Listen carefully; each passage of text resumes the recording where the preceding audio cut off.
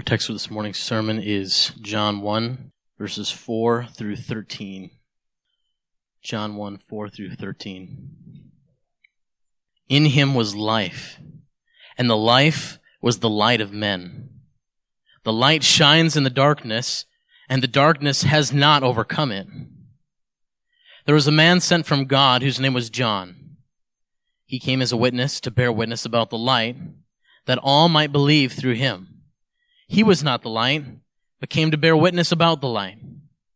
The true light, which enlightens everyone, was coming into the world. He was in the world, and the world was made through him, yet the world did not know him. He came to his own, and his own people did not receive him. But to all who did receive him, who believed in his name, he gave the right to become children of God, who were born not of blood, nor of the will of the flesh, nor of the will of man, but of God.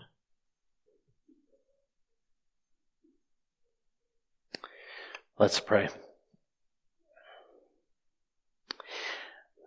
Father, I pray that you give us insight this morning into the mystery of Christ's power, his creative power to create spiritual life. God, I pray that you give us humility, that we might give all credit to Christ. I pray this in Jesus' name. Amen. Well, just let you know in your notes that you have in your bulletin, for those of you who are note takers and like to write all the scripture references, you don't have to do that. Those are on the back. And this morning, I'm just warning you, we're going to go through a lot of different texts, and I'm going to be kind of moving fast. So I just want to free you up to listen rather than jot down all these different texts. And just ask the Lord to speak to you through his word. Last week, we looked at the first few verses of John 1, and then at verse 14, and we were amazed that the Word, which points to Jesus, the Word is Jesus, was eternal. He eternally existed as a person who was in relation to the Father. And so we started to see the Trinity come into shape as the Word was in the beginning with God. And we looked at how the Word, through the Word, God created the whole world, the universe. And one of the truths we looked at is we looked at the size of the universe. We looked at what does it mean that the Word spoke a star into existence. And so if I were to test you this Sunday and ask, how are the stars shining? Or from where do they get their beginning? You all ought to know how to answer that question. You would say, the stars are shining because the Word spoke them into existence. The Word is Jesus Christ, and Christ has created them. It would be silly if we were given a front row seat to, let's say, the creation of the sun, a star that's close to us. If we were to watch it happen, and all of a sudden it comes into existence, and we were to say, yes, good job, star. Way to become gassy and burn. That was awesome. You're so good at it. We would say, no, that is idolatry. That is giving praise to the creation rather than the Creator. Why are the stars shining? Because Christ created them. What's the purpose? Psalm 19:1, the heavens declare the glory of God, that we look at them and worship. And yet, we tend to do something silly with a greater miracle. If I were to ask you, how are Christians shining? How are Christians shining? From where do they get their beginning? What is their purpose? I think many Christians would give an odd answer. It might go something like, they're shining because of this wonderful thing called free will, where they became smart and believed the gospel. And so then, because they did that good thing, then God made them shine. And as I said, I think that's a weird answer.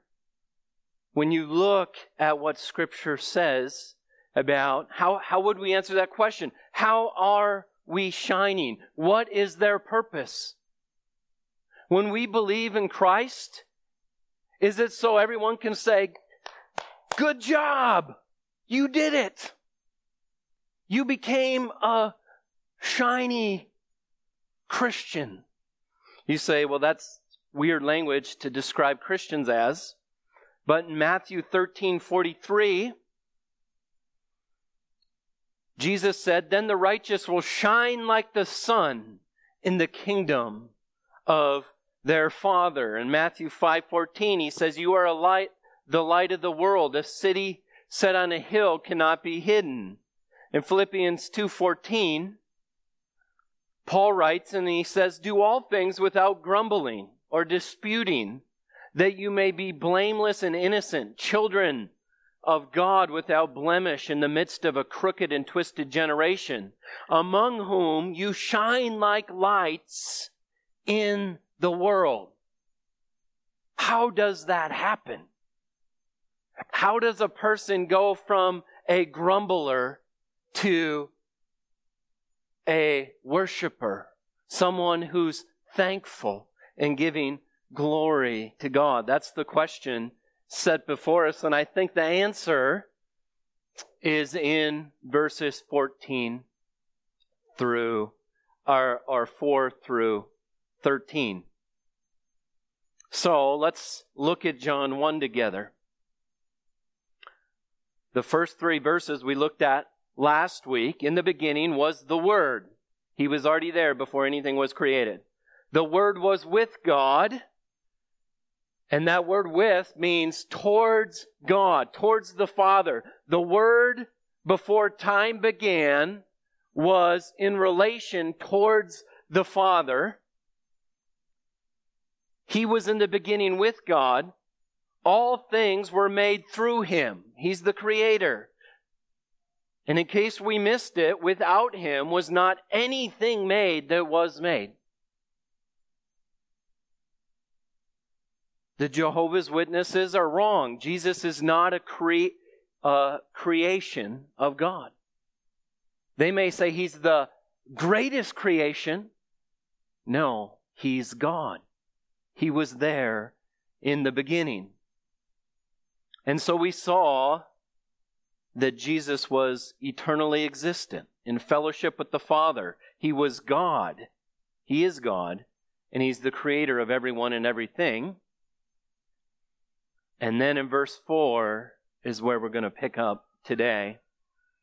It says, in Him was life, and the life was the light of men. Now, before we just dive in, I just want you to look at your notes. I want you to see the odd progression of this text. Jesus has life and light inside Himself. That's verses 4 and 5. John points to the light. That's verses 6 through 8. In verses 9 to 11, it says this, that the light came into the world and everyone rejected him, both Jew and Greek. Everyone. And then the Bible seems to contradict itself. Because the very next verse, in verse 12, says, some received him. All rejected him, but some received him. You see the tension? Well, that's where we see the meaning of the text in verse 12. So just so you get the flow, let's look at it. In him was life. He's the self-existing one. We get life because God gave us life. Jesus has life coming out of him. He is life. That's how he created the world. But in verse 4, John is not being repetitive, but he uses the Greek word zoe, which means spiritual life. Every time John uses this form of life, he's not using bios, where you get your physical life, or suke. He's using the word zoe, which points to spiritual life.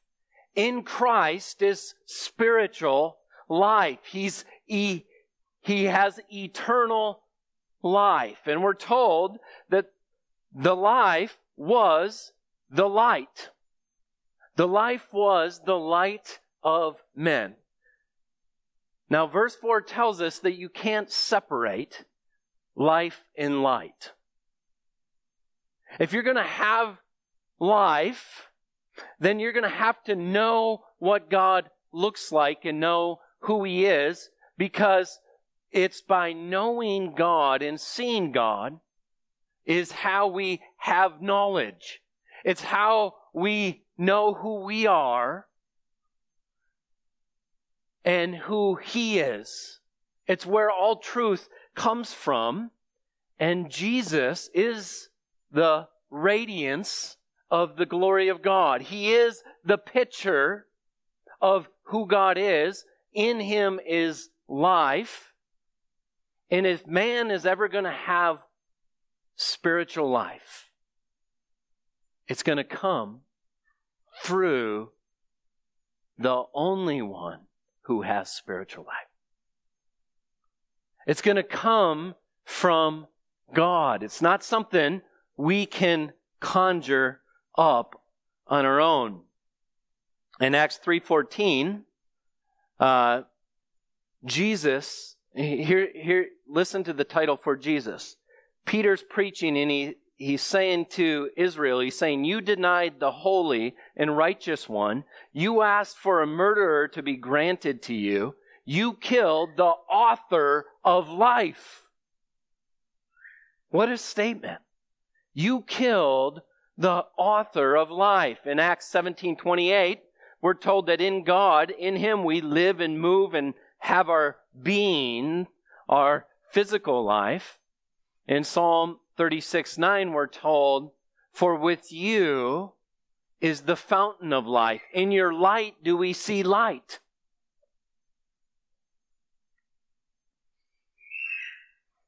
John 5:26 says, for as the Father has life in Himself, He doesn't get it from somewhere else. That's what it means to be God.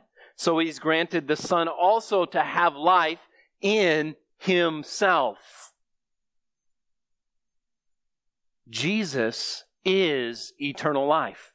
Where is eternal life? It's Him. That's why John will later say, if you don't have the Son, you don't have life. You don't have eternal life. And then in verse 5 it says, the light, which is the life, shines in the darkness, and the darkness is not overcome it. Now that's the greatest miracle in the Bible. Because the darkness is inside your heart. You're born with it.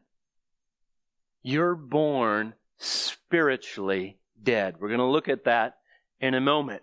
Spiritually dead. Not spiritually sick, spiritually dead. And so unless the life or the light can overcome darkness and death, we have no hope. But there's good news, because the darkness has not overcome this life.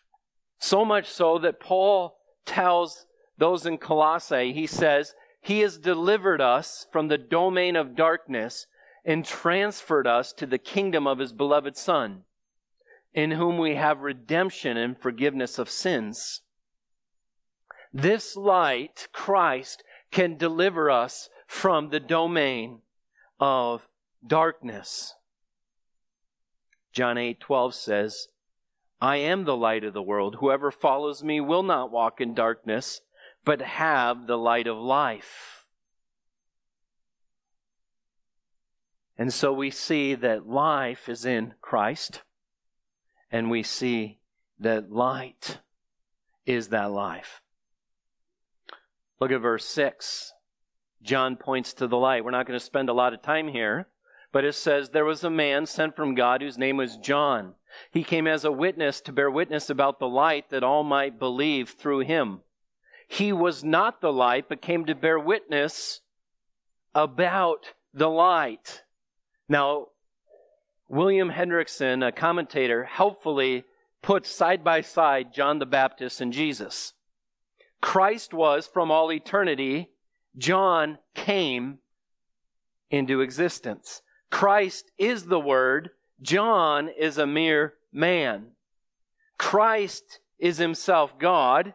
John is commissioned by God. Christ is the real light. John came to testify concerning the real light. Christ is the object of our trust. John is the agent through whose testimony men come to trust in the real light. John is not the light. That's clear, right?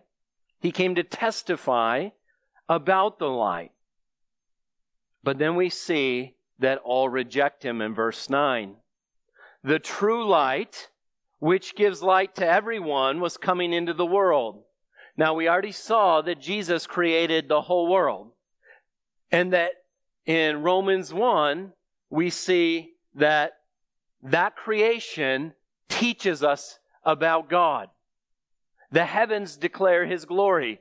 Day to day pours forth speech. Night to night reveals knowledge. And so through Christ's creation, we already ought to know God. He's the one that gives light to everyone. And He was coming into the world. He was in the world, and the world was made through Him, yet the world did not know Him. Now, the world is anyone who's not the Jews. Because in verse 11 it says, He came to His own, and His own did not receive Him. So here's what happens. The light comes into the world, and the world didn't know Him, and His own people, the Jews, did not receive Him. That's what happened. If we have time at the end, I'll show you the parallel in John 3. Same format. In John 3:19, here's how he says it. This is the judgment. Light is come into the world, and the people loved darkness rather than the light, because their works were evil. Here's why the people did not receive Christ. Here's why all rejected Him. The people loved darkness rather than the light. They didn't love Him. They loved their sin. Is there anyone here who does not have evil deeds? Because it said they didn't receive Him because their works were evil. That's what happened. They all rejected Him. Some might think that there was good ones left, and they received him, and the bad ones didn't receive him. That's not the testimony of Scripture. The testimony is men loved darkness. Neither the Greeks nor the Jews received the light when he came into the world. Now, someone might say, what about our free will to choose Christ? Didn't some choose him out of their free will?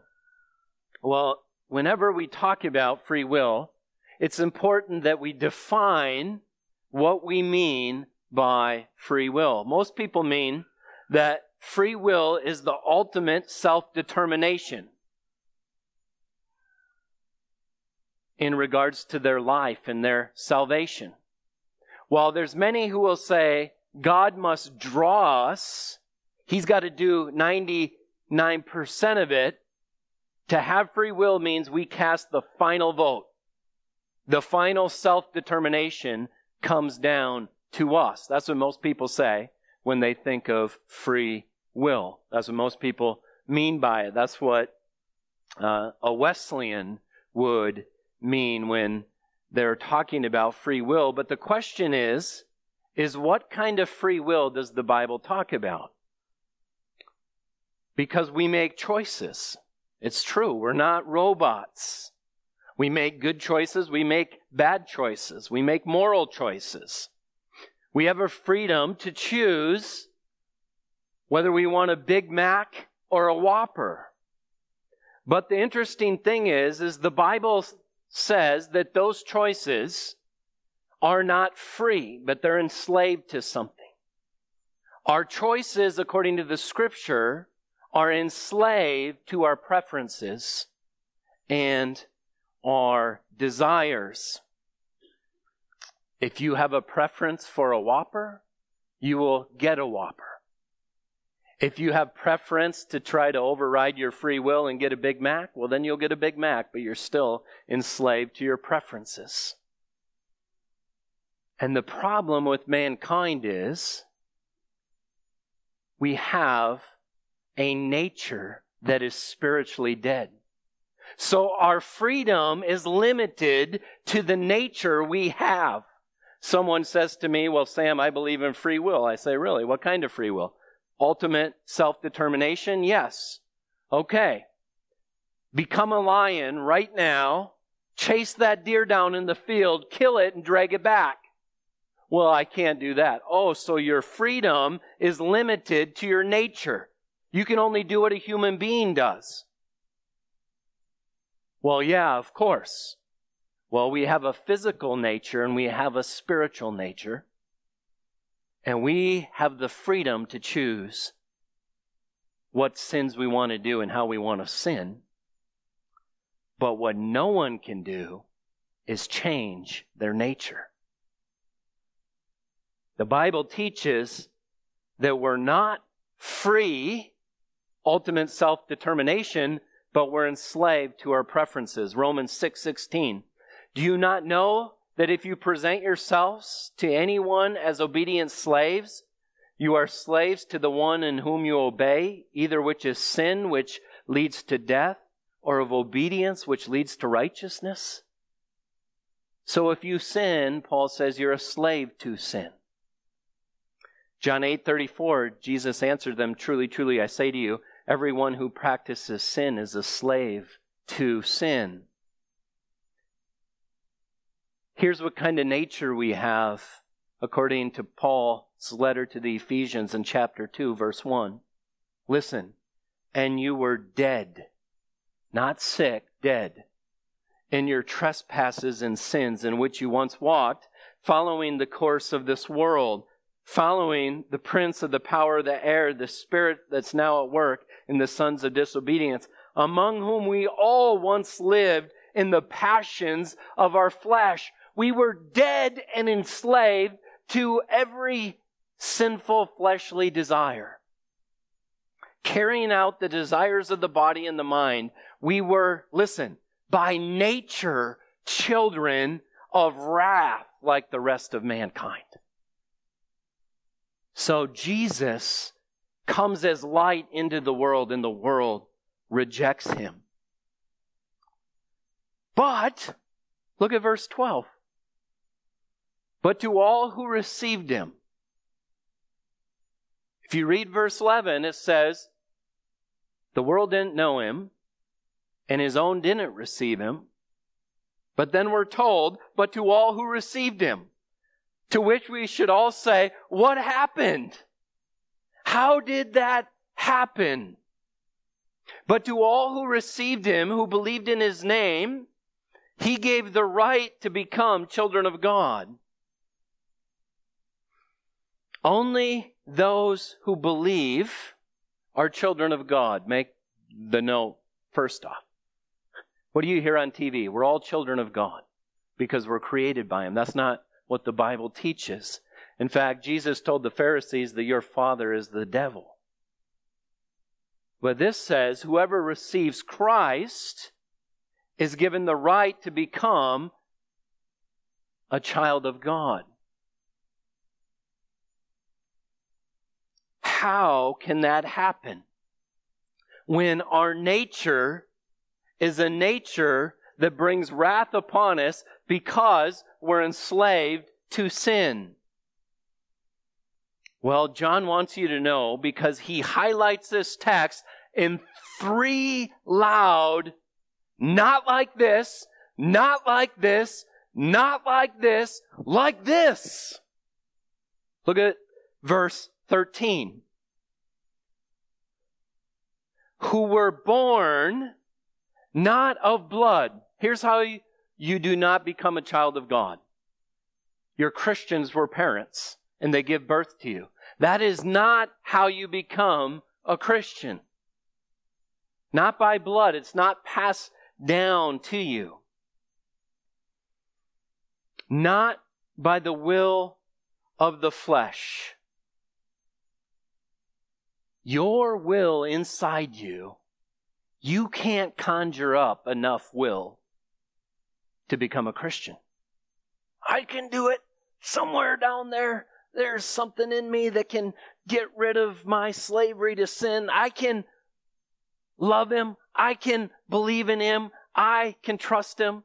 Not according to John 1:13, you can't. Not according to the will of the flesh. Because we're spiritually what? Dead. By nature, children of wrath. And just in case we're not getting the hint yet, it says, nor of the will of man. There's no man-made religious system that can make you a Christian.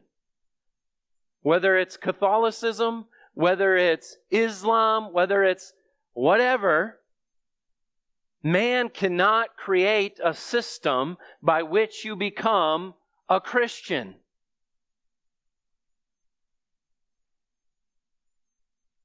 John MacArthur writes, those 3 negative statements stress the fact that salvation is not attainable through any racial or ethnic heritage, the blood, personal desire, the flesh, nor man-made system, man. But, what does it say? Of God. There's one way to become a Christian, to be born of God. We can't change our nature. What is the new birth? J.C. Ryle writes this. The birth here spoken of is the new birth, or regeneration. That complete change of heart and nature which takes place in a man when he becomes a real Christian. It is a change so great that no other figure but that of birth can fully express it. It's when a new being with new appetites and new wants and new desires is brought into the world. A person is born of God, that is born of God, is a new creature. The old things have passed away. Behold, new things have come. 2 Corinthians 5:17. And then he says, nor yet did believers become what they are by the will of the flesh, that is, by their efforts and exertions, or of their own natural hearts. Nature can never change itself. And then he goes on, we must be careful that we do not interpret the words which were born as if the new birth was a change which takes place in a man after he's believed in Christ and is the next step after faith.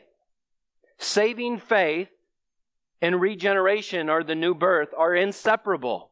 The moment that a man really believes in Christ, however feebly he is born of God, the weakness of his faith may make him unconscious of the change, just as a newborn infant knows little or nothing about itself.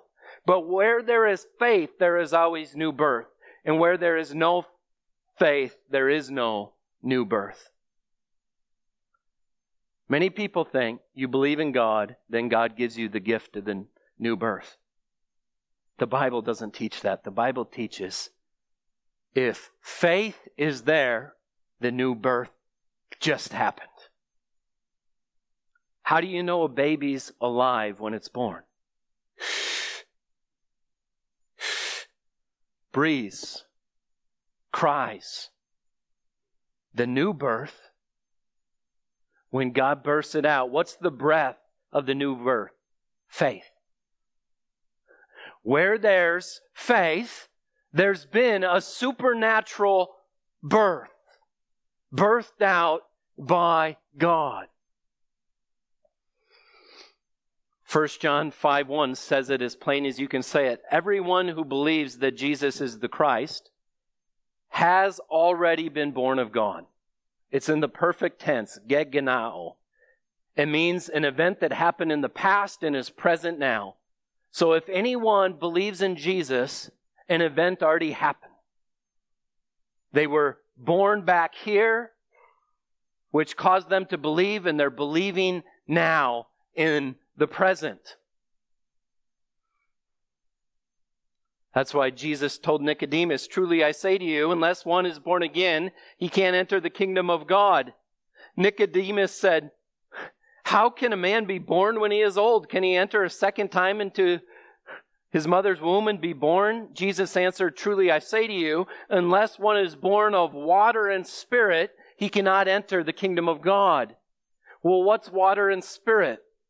Well, in the Bible, back in Jesus' day, they didn't have book names with verse references. So you would say a line in a certain text so people would know what you were talking about. And so when he says, unless one is born of water and spirit, you can't enter the kingdom of heaven, he's pointing to Ezekiel 36, which describes this miraculous event. I will sprinkle clean water on you, and you shall be clean from all your uncleanliness. And from your idols I will cleanse you. I'll give you a new heart. I'll put a new spirit within you. I'll remove the heart of stone that was dead from your flesh and give you a heart of flesh. I will put my spirit within you and cause you to walk in my statutes and be careful to obey my rules. You shall dwell in the land that I gave to your fathers, and you shall be my people, and I will be your God. He's telling Nicodemus, this Jew, he's saying, unless God does this work on the inside, you can't enter the kingdom of God. Nicodemus thinks he's going to get in by being a good person.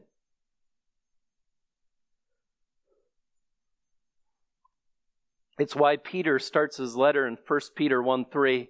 He says, blessed be the God and Father of our Lord Jesus Christ.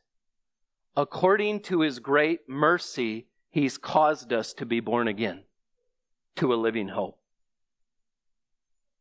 Why were you born again? Because you were smarter? Because of his great mercy, he caused us to be born again. Or how about 2 Corinthians 5:16? Paul says, from now on, therefore we regard no one according to the flesh. Even though we once regarded Christ according to the flesh, we regard him thus no longer. They used to look at Christ and say, oh, he's just a man. And he says, therefore, if anyone is in Christ, he's a new creation. There's a new birth that happens. The old is gone, and the new is come. And then no one reads verse 18. All this is from God, who through Christ reconciled us to himself and gave us the ministry of reconciliation. 1 Corinthians 15:45, speaking of our resurrection, he says, thus it is written, the first man, Adam, became a living being. How? Jesus created him. The last Adam became a life-giving spirit. How are you going to become spiritually alive? You better be in Christ. He's the one that gives spiritual life. 2 Corinthians 4:4. Now listen to this. Paul just gets done saying, he says, you know what? We just preach the word plain as day. We don't tamper with it. We just preach it. And then he says this, talking about those who reject the message. He says, in their case, the God of this world has blinded the minds of unbelievers. They're not victims. So Satan blinds unbelievers. They weren't believers and then he blinded them. But Satan makes them more blind. He blinds the minds of unbelievers to keep them from seeing the light of the gospel of the glory of Christ, who is the image of God. And then Paul says, for what we proclaim is not ourselves, but Jesus Christ is Lord, with ourselves as your servants for Jesus' sake. And then here's how he tells the Corinthians they became Christians.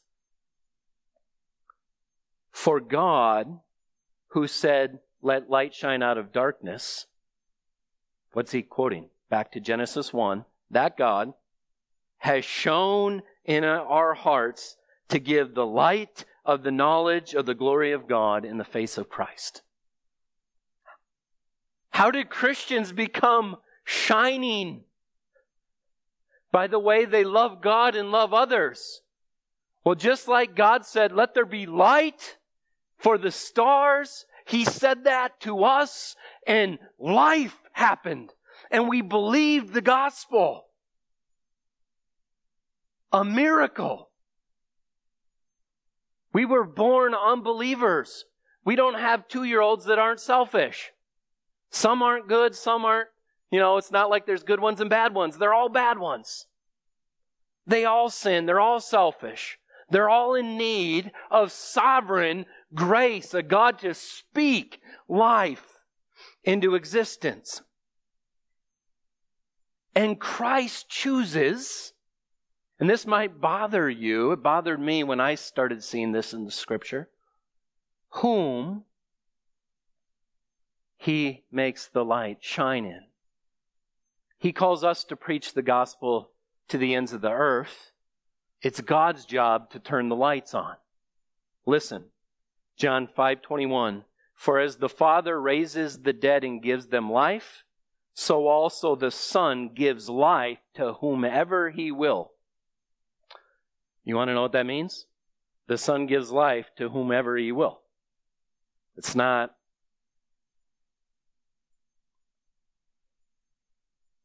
tricky. Matthew 16:15. Right when Peter declares Jesus as the Christ, Jesus says to him, but who do you say that I am? Simon Peter said, you are the Christ, Son of the living God. Jesus answered him, blessed are you, Simon Bar-Jonah, for flesh and blood has not revealed this to you, but my Father who is in heaven.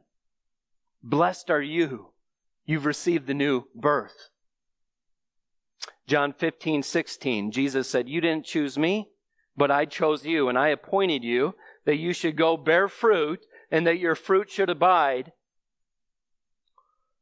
Luke 10:22, all things have been handed over to me by my Father, and no one knows the Son except the Father, or the Father except the Son, and anyone to whom the Son chooses to reveal him. John 6:27, do not work for food that perishes, but for food that endures to eternal life, which the Son of Man will give to you. For on him the Son of God has set his seal. And a few verses later he says, For the bread of God is he who comes down from heaven and gives life to the world. They said to him, Sir, give us this bread always. Jesus said to them, I am the bread of life. Whoever comes to me will not hunger. Whoever believes in me shall never thirst. But I said to you that you've seen me and you do not believe. All that the Father gives me will come to me. All that the Father gives me will come to me. And whoever comes to me, I will never cast out. And then in verse 43, Jesus answered them, do not grumble among yourselves. No one can come to the Father no one can come to me unless the Father draws him, and I'll raise him up on the last day. And then in verse 63, it is the Spirit who gives life. The flesh is no help at all. The words that I've spoken to you are spirit and life. John 10:25, Jesus answered them. Don't miss this one. I told you, he's speaking to the Pharisees. They're saying, speak to us plainly. Are you the Messiah? Jesus said, I told you and you do not believe me. The works that I do in my Father's name, they bear witness about me. Evidence is on the table, he's saying. But you do not believe because you are not among my sheep. My sheep hear my voice, and I know them, and they follow me. The reason he says you're not following me is he says, you're not my sheep. And then he says, I give them eternal life. They will never perish, and no one will snatch them out of my hands.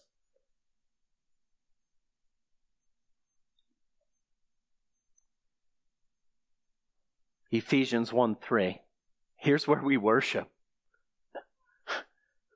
Blessed be the God and Father of our Lord Jesus Christ, who blessed us in Christ with every spiritual blessing in the heavenly places, even as he chose us in him before the foundation of the world, that we should be holy and blameless before him. In love, he predestined us for adoption to himself as sons through Jesus Christ, according to the purpose of his will. And the resounding drum throughout all of Ephesians 1 is to the praise of his glorious grace. To the praise of his glorious grace. If you're trusting in Christ, it's to the praise of his glorious grace. 2 Timothy 1:9. Who saved us and called us to a holy calling, not because of our works, but because of his own purpose and grace, which he gave us in Christ Jesus before the ages began. Acts 13:48. After Paul and Barnabas preach a sermon, and when the Gentiles heard this, they began rejoicing, glorifying the word of the Lord. And as many as were appointed to eternal life believed. Who believed when Paul and Barnabas preached? As many who were appointed to eternal life. 1 Corinthians 12:3. Therefore I want you to understand that no one speaking in the Spirit ever says Jesus is accursed, and no one can say Jesus is Lord except in the Holy Spirit. These are victory texts. I'm going to finish with these. Listen to the reversal. And you were, Ephesians 2, dead in your trespasses and sins. Now he's writing to Christians, right? In which you once walked, following the course of this world, the prince of the power of the air, the spirit that's now at work in the sons of disobedience, among whom we all once lived in the passions of our flesh, carrying out the desires of the body and mind, and were by nature children of wrath like the rest of mankind. Now get this. Lean into this. But God, being rich in mercy, because of the great love with which he loved us, even when we were dead in our trespasses, made us alive together with Christ. By grace you have been saved, and raised us up with him and seated us with him in the heavenly places, so that in the coming ages he might show the immeasurable riches of his grace and kindness towards us in Christ Jesus. For by grace you've been saved through faith. It's not your own doing. It's the gift of God, not a result of works, so that no one will boast. You are shining so that God will get all the glory. It's impossible for us to be Christians. We loved darkness. But if you're sitting here today, trusting in Jesus, it's a greater miracle than a star that's set flaming in the heavens. By grace we've been saved. By His mercy. Here's how Paul said it to Titus in Titus 3:3. For we ourselves were once foolish, disobedient, led astray, slaves to various passions and pleasures, passing our days in malice and envy, hated by others and hating one another. But when the goodness and loving kindness of our God our Savior appeared, He saved us, not because of works done by us in righteousness, but according to His own mercy, by the washing of regeneration and renewal of the Holy Spirit, whom He poured out on us richly. Excuse me. Remember what I read earlier? Romans 6:16. How we were slaves to sin. Listen how we're redeemed. Do you not know that if you present yourselves to anyone as obedient slaves, you are slaves to the one in whom you obey, either to sin which leads to death, or obedience which leads to life? But thanks be to God, you who were once slaves of sin have become obedient from the heart to the standard of teaching to which you were committed, and have been set free from sin and become slaves to righteousness.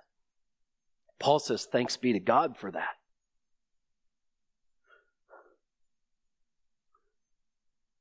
Paul says, far be it from me to boast except in the cross of our Lord Jesus Christ, by which the world has been crucified to me and I to the world. For neither circumcision counts for anything, nor uncircumcision, but a new creation. That's the only thing that matters, he says. The new birth. Because he wasn't crucified to the world before. He was all about circumcision. But he says, I'm crucified to that now. Because I'm a new creation. 1 John 5:11. And this is the testimony that God gave us eternal life.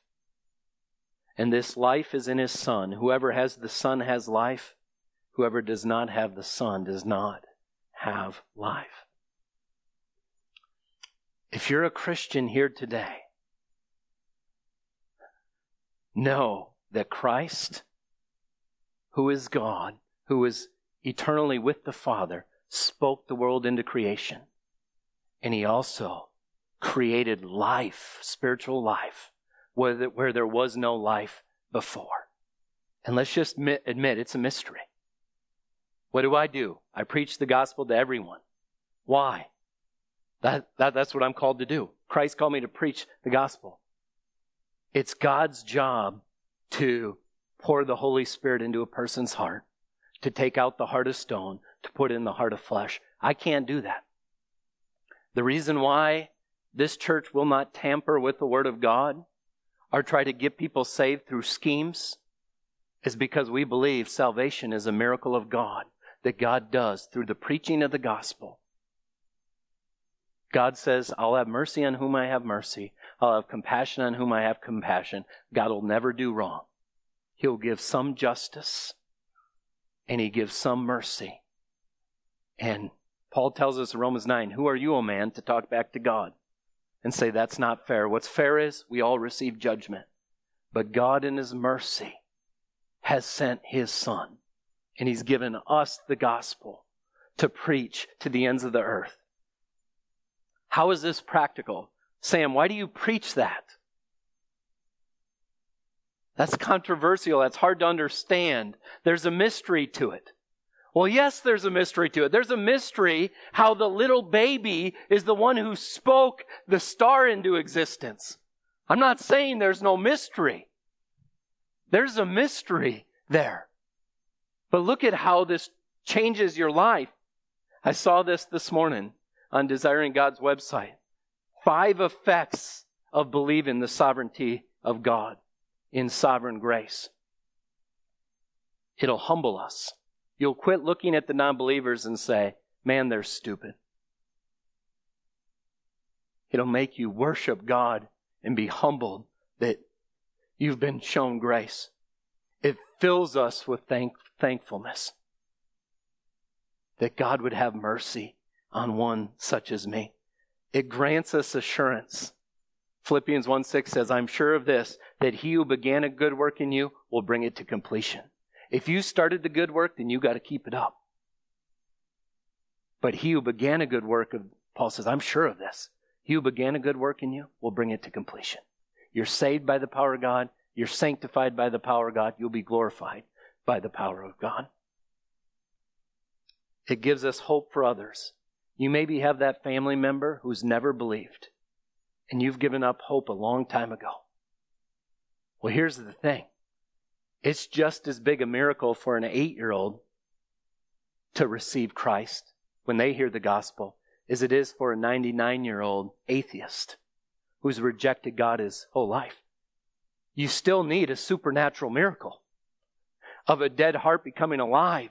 And if this is how salvation works, then we preach the gospel to everyone, and we never lose hope, and we never stop. Paul plants, Apollos waters. It's God who gives the growth. We don't lose hope. And last, all glory goes to God. If 1 ounce is left to you, then 99% glory to God, 1% to us. That's blasphemy. No. Christ is the one who gave us life, because he has life in and of himself. What a gift we have in Christ. Father, I pray that everyone here would know this new birth. Father, if there's someone here who's worried that they're not saved, let them know that they must simply just cling to Jesus, the one who bore their sin on the cross. If they cling to him by faith, well, then they've been born again. God, I pray you would do that work. In Jesus' name, amen.